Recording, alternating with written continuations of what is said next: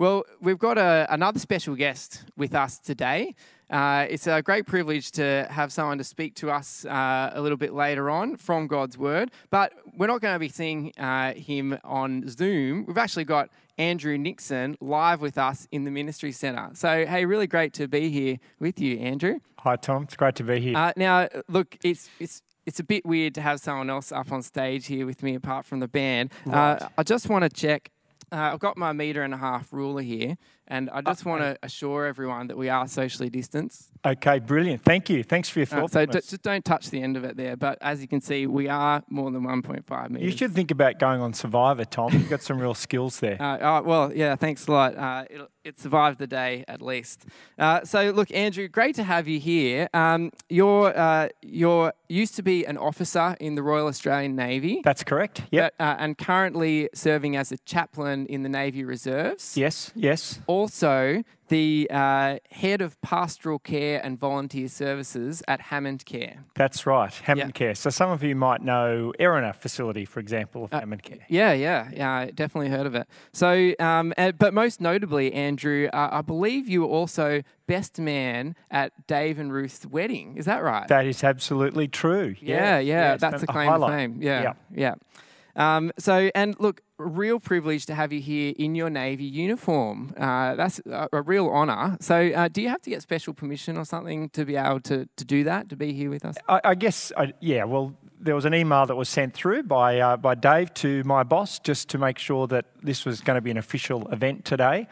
So it's a real privilege to be here, I guess, to represent the Royal Australian Navy. And so in that sense, yes, I've had that all cleared away. Yeah, well, it's a real honour, something very special for us. So, look, how did you spend this unique Anzac Day yesterday?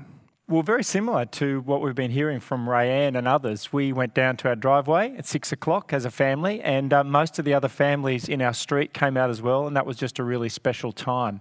And I think whoever thought of that really hit on something amazing, and we had a recording of the last post and so on coming through from Canberra, so that was great. And importantly, we had lamb roast for dinner last night with rosemary. With rosemary. So fantastic. And did that remind you of the It did, and it tasted fantastic as well. Fantastic. And so, look, so you're there with your family. Tell us about your family. Say hi to them and tell us who they are. Indeed, hi. My wife is Jenny. She would have been here today, but with isolation and all the rest of it, she hasn't made the trip. And I have 4 kids, so Jessie, Rachel, Ethan and Hannah. So we're at home a lot together lately, with 2 doing school from home, 2 doing university from home, and Jenny and I are doing a bit of work from home sometimes as well.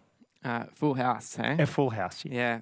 All right. So can you give us a snapshot in the Australian Defence Force? How many people are there who are Christians, followers of Jesus in the Defence Force? Good question, Tom. And I think that the easiest answer, whilst I don't have data available, is that it will be similar to the rest of the community.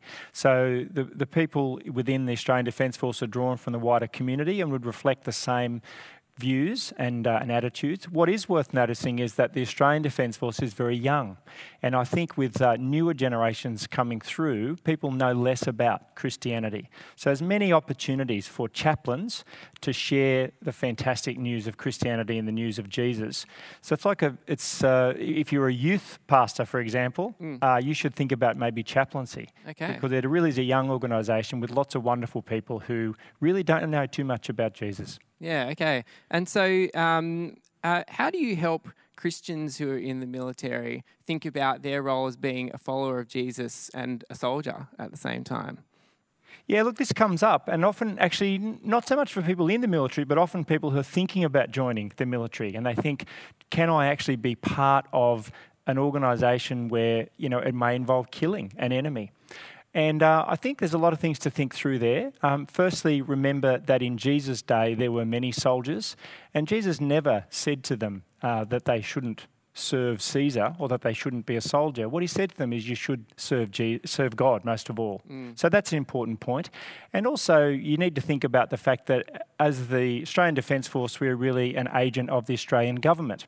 So not unlike the police or the federal police, sometimes people involved in policing need to use deadly force as well, and we've been hearing that on the news over recent months and years as well. So it's really about recognising that we serve government. There might be some governments in the world that you would hesitate to serve. There might be some governments of the world maybe you wouldn't want to be a member of their police force or a member of their armed services. But I have great confidence in our government, and I'm very happy to serve them. And I know that whatever they call on me to do, it will be right.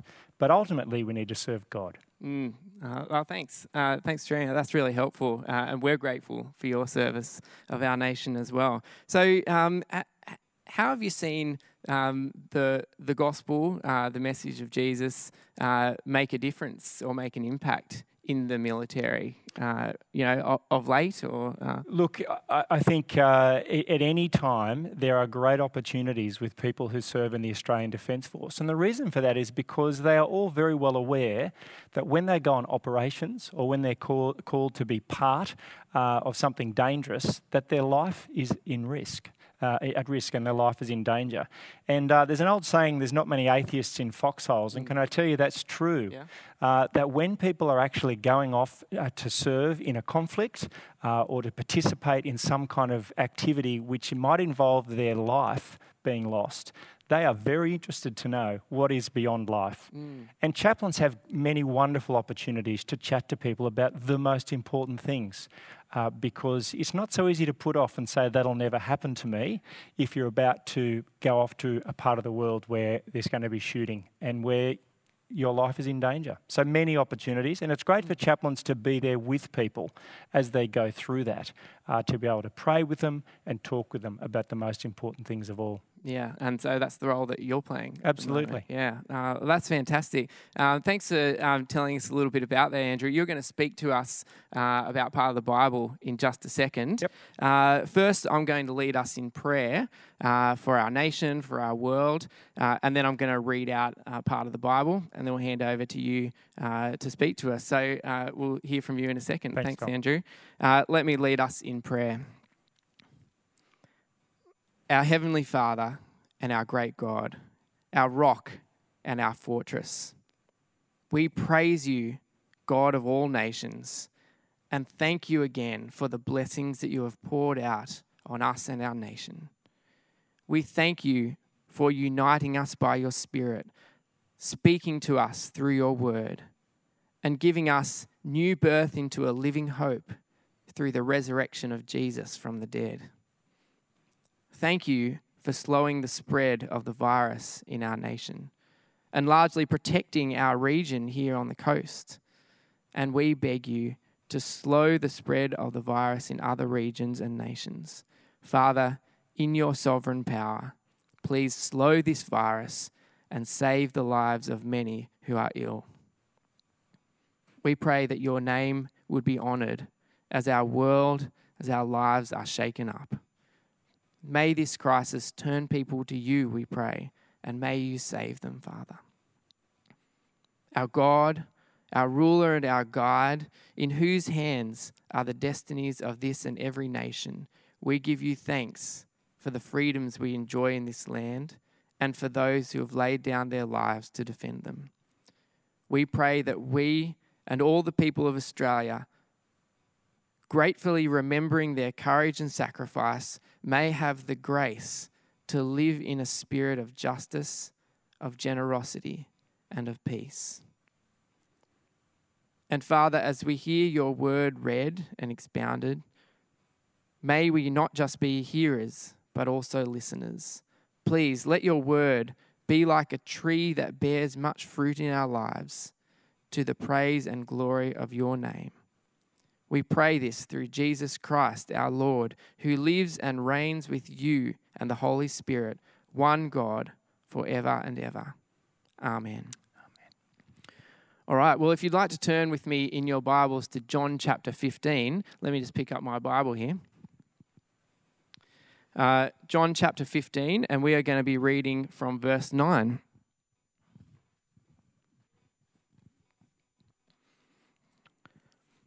Jesus is speaking, and this is what he says.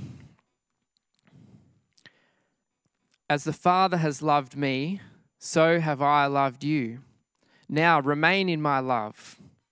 If you keep my commands, you will remain in my love, just as I have kept my Father's commands and remain in his love. I have told you this so that my joy may be in you and that your joy may be complete. My command is this: love each other as I have loved you. Greater love has no one than this, to lay down one's life for one's friends. You are my friends, if you do what I command. I no longer call you servants, because a servant does not know his master's business. Instead, I have called you friends, for everything that I learned from my Father I have made known to you.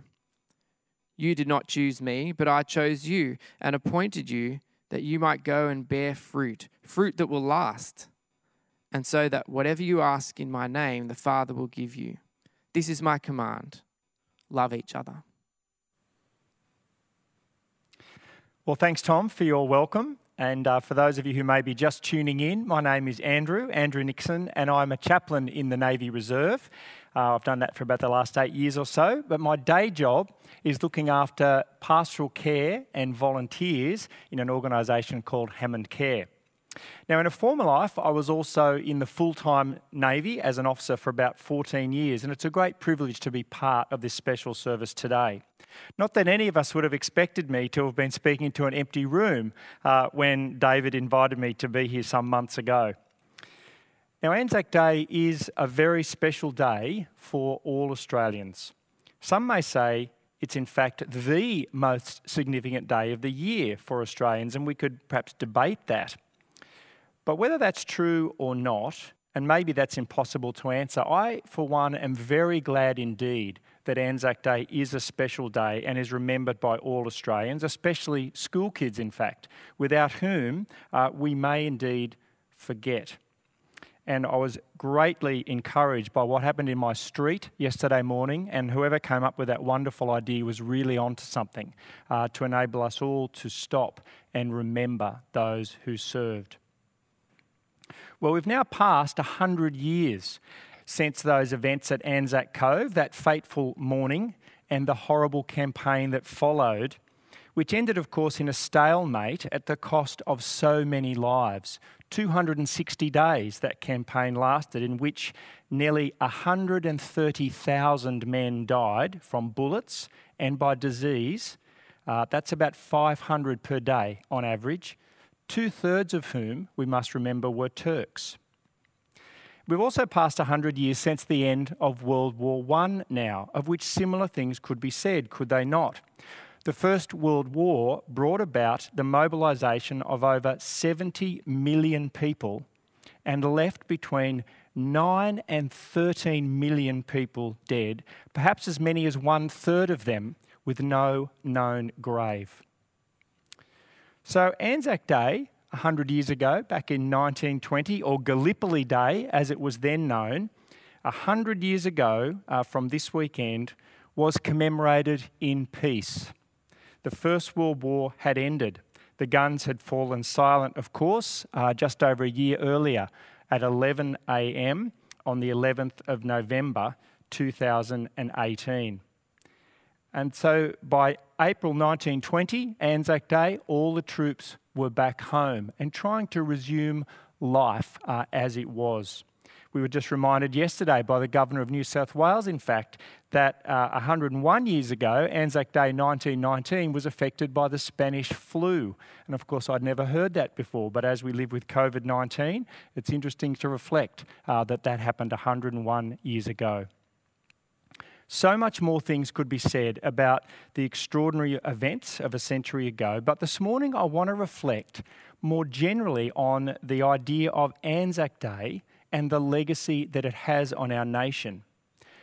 I want to reflect on who we are as a people, who we are as a nation, and what is the place of Anzac Day in the midst of all of that, and why is it that Anzac Day speaks to us so deeply as a nation, Australia. And I want to do that by reflecting on the fact that I travelled to India recently. It was pre-COVID-19, and I went to a wedding in Delhi. Now, I was impacted in many ways by that trip, and if you've been to India, if you've been to Delhi, you will know exactly what I'm talking about. But one of the things that I was really impacted by and will never forget was all of the monuments in India. I'm not sure you could do them justice in a lifetime of visiting all of these extraordinary buildings. Some are Hindu, some are Muslim, some are graves like the Taj Mahal most famously, others are great forts, some are the homes of princes. One of them, called the Qutb Minar, was built in 1192. Think about that for a minute, 1192, and is still to this day the tallest brick tower in the world. Now, there are just so many of these incredible structures, you just need to see them to believe them. I mean, there are so many, you virtually can't keep track of them all. I inquired about one, extraordinary building. It must have been 500 years old, twice the age of our nation, if it was a day old. I asked about it, and my sister-in-law looked a little vaguely and just said, "Oh, it's just another monument." You see, all of these incredible buildings, though, each and every one of them has been built by or for a great one. Perhaps a king, perhaps an emperor or a conqueror of some kind. Now, as you can imagine, this is not at all something that I was familiar with as a kid growing up in country New South Wales. Now, sure, there are a few bronze statues of kings and queens in the city. I think of the QVB, and there's a statue there of Queen Victoria, but not many of those sorts of things. And I've got to say, when the biggest city you know is Wagga Wagga, you're not really used to seeing these kinds of things around. No, what I grew up with, though, was very different. But when you stop and reflect, as I've done, actually we had quite a few monuments, lots of monuments in fact, but a very different kind of monument. You see, in country New South Wales, just like in the city, in fact in every town and every village, perhaps it's in a park or it might be in the main street if you go looking, maybe in the front of the post office or just near the school, you'll find a very modest monument everywhere in the tiniest villages. It might take the form of a cenotaph or perhaps a special clock. It might be a flagpole. Perhaps even a gate. That was the case in my locality of Urungilly. There were memorial gates to the local tennis courts. Now, on those modest monuments, whatever form they may take, you'll actually find a plaque. And on that plaque is a list of names. Now, almost always these names are listed in alphabetical order, not rank order, just no ranks included, just names listed alphabetically.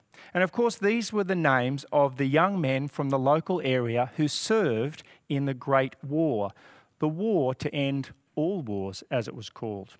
Though before too long, plaques were added to these monuments to honour those who went to the Second World War, to Korea, to Malaya, and belatedly, sadly, in many cases, Vietnam.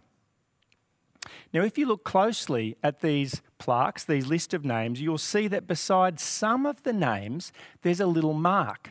Sometimes it's an asterisk, sometimes it might be a little dagger, but almost always you'll find it is a cross, a tiny cross, and of course that indicates that that person did not return.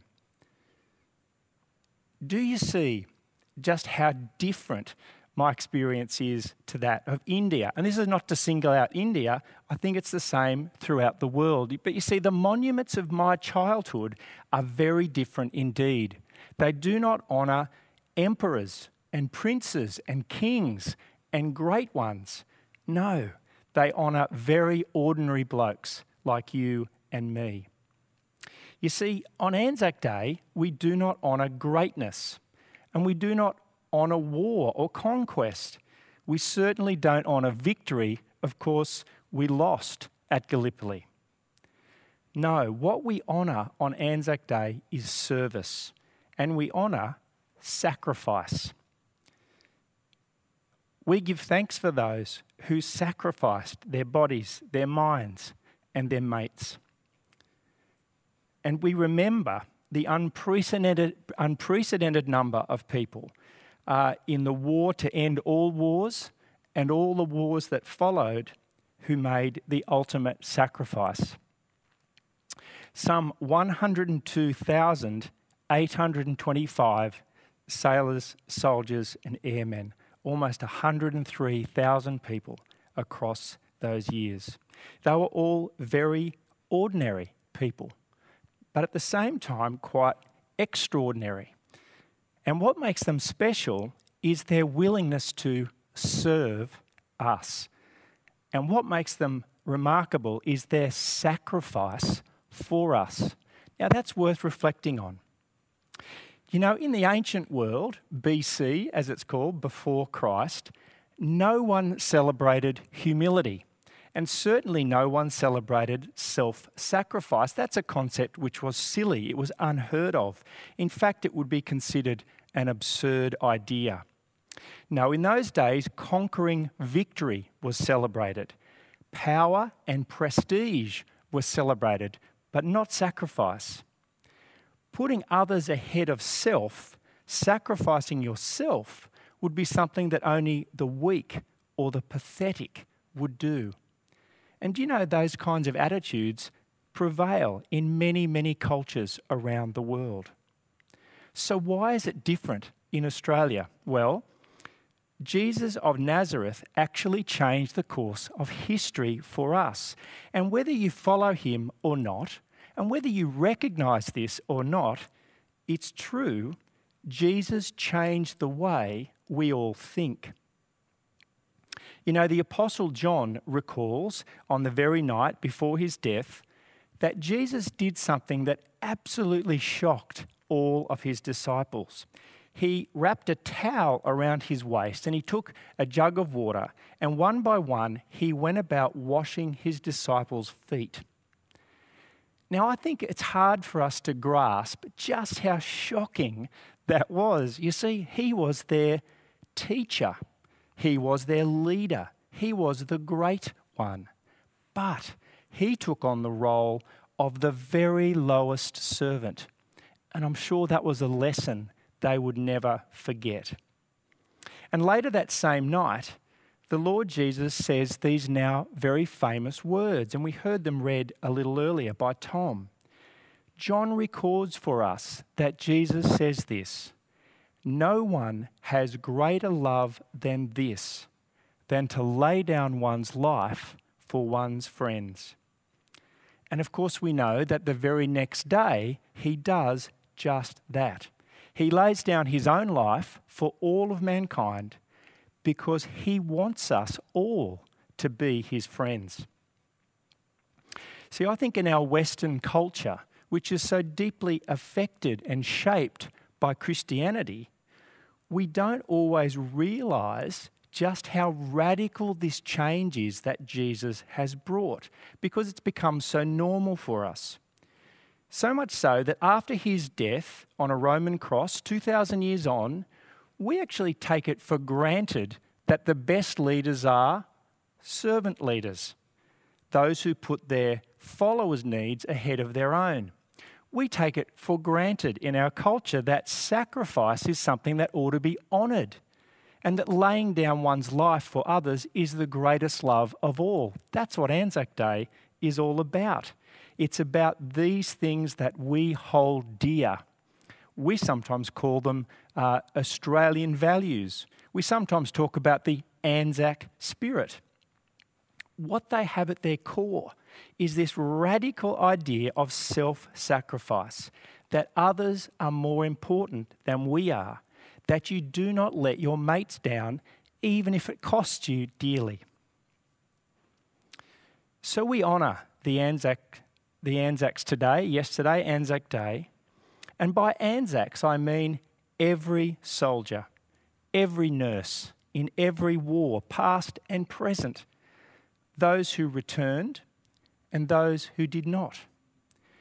We honour them all because, like Jesus Christ, their Saviour and our Saviour, they were prepared to make the ultimate sacrifice for one another and for their nation and for us. And so you see, our monuments are very different from the monuments you find in just about every other culture around the world. They're not grand structures for grand people. just simple plaques with a list of names, alphabetically, no rank, because each person is equal before God. And next to some,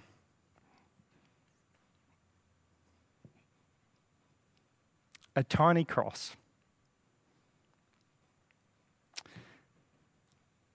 And of course, each and every cross reminds us not only of the sacrifice that soldier made, but points us to the one great sacrifice made for them and for us and for all mankind.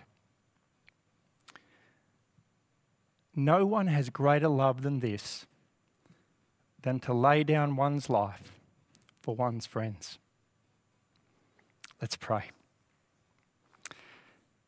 Our gracious Heavenly Father, we thank you today for all those who in times of war and conflict have served us by putting our needs ahead of their own. And we especially thank you for each and every one who made the ultimate sacrifice and gave their life in service of their nation. And we honour them today. But above all today, we thank you and we praise you for your Son, the Lord Jesus, who did not come to be served, but to serve, who loved us perfectly and laid down his life for us, that we might be your friends for all eternity. Amen.